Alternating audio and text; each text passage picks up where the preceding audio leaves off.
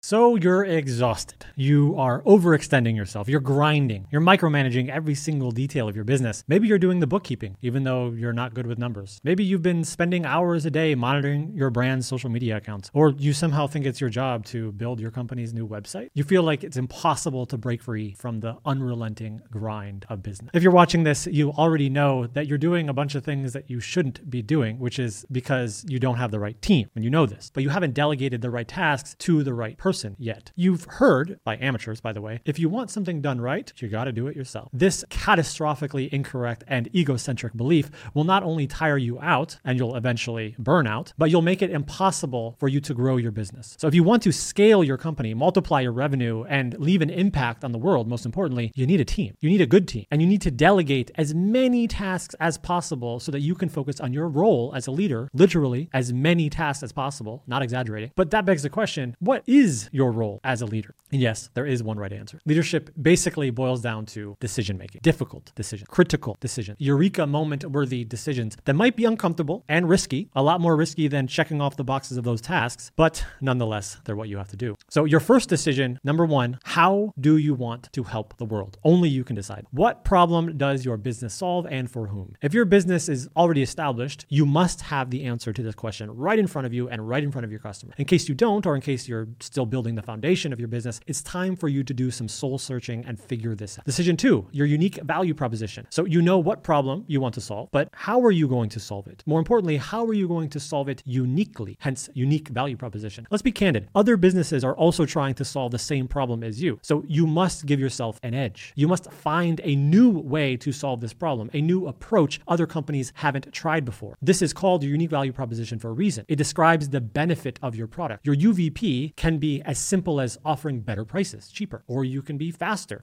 service, or a higher quality, or convenient because you're right down the street. It can also be an unprecedented solution that no one has ever heard of and no one has ever experienced before, but that is probably highly unlikely. Either way, you need to know why your clients and your customers should buy from you instead of your competitor. Decision three, who do you need to hire? If you want to go far, you must have the right people on the bus, as Jim Collins said. The right team can take your company farther than you could ever imagine, but the wrong team can keep you stuck and give you an early death, even if your ideas and your theories are great. So, do you need help with organic social media? Maybe it's paid ads, maybe it's operations or fulfillment, customer support, outbound sales. You need more leads. You need a high-ticket closer to make you sales. You need a BDR to find prospects on LinkedIn. You need new branding or a new website. What is the next thing? If you don't know, no one else will either. In that case, you're going to have to hire a coach or a consultant and they can help you. But once you do know who you need to hire, then how do you hire them? This is the most important decision. Decision number four. There are only 4 options for hiring. Only 4. Let's say you need help with social media as an example. What options do you have? 1, you can hire in-house, meaning you look for a local professional who can do the job. 2, you outsource to an agency. You find a reputable social media agency to take care of all of your accounts for you. 3, you outsource to a freelancer. You find a skilled freelancer to take care of your Facebook page, for example, and you pay them per hour. Or 4, you delegate abroad. You hire a team of full-time people, but they're overseas professionals so that they can work remotely with you. Which is right for you? Let's go over the pros and cons of each. Option 1, hiring in-house. You probably already know the advantages of hiring in-house. You have a stable team, in theory. They come to the office every day. Hopefully they're loyal to you and your company, and they care about each other and the culture of the company because they see each other every day. The problem is that hiring in-house is usually expensive, especially if you're still just starting or scaling. In addition to paying high salaries, hiring in-house means that you also need to set up an office with the proper equipment and decent facilities for your employees. Also, you'll have to pay payroll taxes and insurance, so add 40% to whatever their base salary is. And perhaps you'll do well if you're only hiring for 1 or 2 positions, but to scale your company, you need to scale your team as well. You might need to hire for all of the things above, not just social media. And unless you have a lot of money to spend, which you may not, or it might not be wise to spend that much, you'll be forced to settle for inexperienced in-house employees who'd accept that meager salary that you can provide. In short, hiring an in-house team is great for big corporations that have a lot of revenue and a foundation to start on because they can hire some people that don't work out and it's okay, or pay a little extra and that's okay. But if you're still trying to scale, then it's not the best option for it. Option 2, outsourcing to an agency. Outsourcing to an agency means hiring a second party to take care of the bulk of your work. Whether you're having difficulty with all of your marketing, or you need a sales team to make phone calls for you, or you can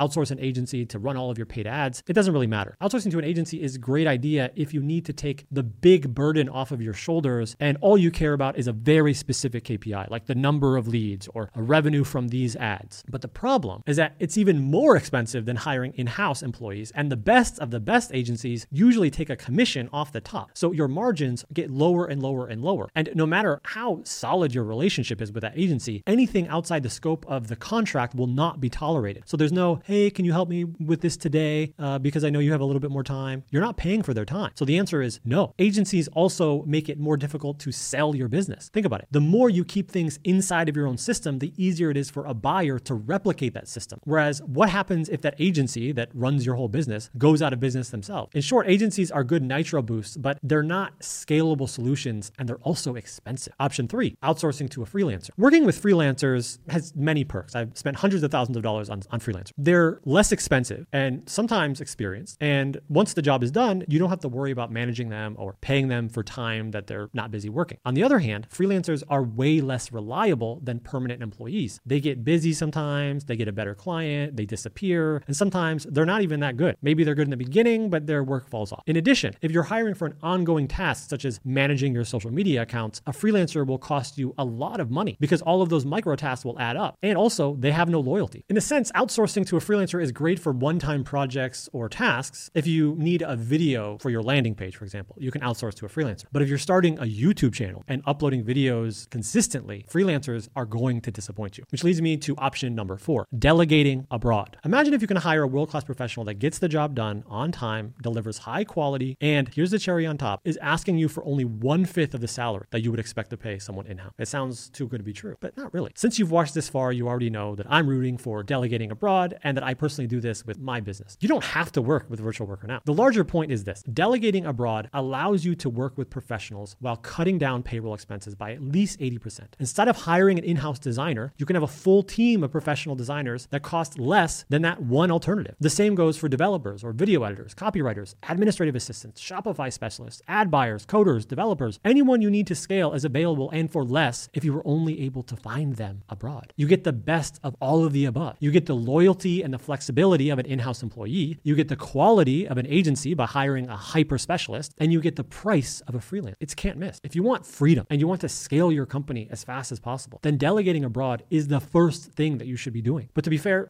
delegating abroad also has some disadvantages, namely filtering the right people and accountability. But to avoid these complications, you need a vicious hiring process that filters through all of the possible candidates and picks only the best of the best. And you also need to have daily audits to make sure that your team is hitting their KPIs every day. So let's recap. You're overworked, you need help, but you've tried agencies and in-house staff and Upwork and Fiverr, and they've all failed you. Sounds familiar? That's why you need to hire a virtual team. Hiring full-time virtual employees will give you the best of both worlds. The ability to rely on a professional, committed team while also cutting costs and having more flexibility at work. It is the answer. But that begs the question: how do you find the right team and how do you keep them accountable, like I said before? Well, the short answer is hire from a VA agency that does all of the hard work for you. They'll usually charge about 20% more than if you found the person and paid them directly, but it is also usually a total mess to try to pay employees virtually on your own. There are different laws and tax codes and currency exchanges and cultures, which is why it's easier to just pay the small fee and let the VA agency handle all of the details for you. Plus, agencies like mine, Virtual Worker Now, because we have a full-time HR and recruiting department, we can find the best candidates for you, usually within a day or two. So when you need someone, right away even, you can get them. And agencies like mine, Virtual Worker Now, also have internal accountability and management software. So you're not just given a warm body and told, hey, good luck. No, any good VA agency should have multiple levels of internal management that can help you along the way, so you're not alone. At least that's how VWN does, of the future. Either way, VAs are the way of the future. It's not going to slow down. I hope you keep up along the way, and I hope that you get the help that you need. Talk soon.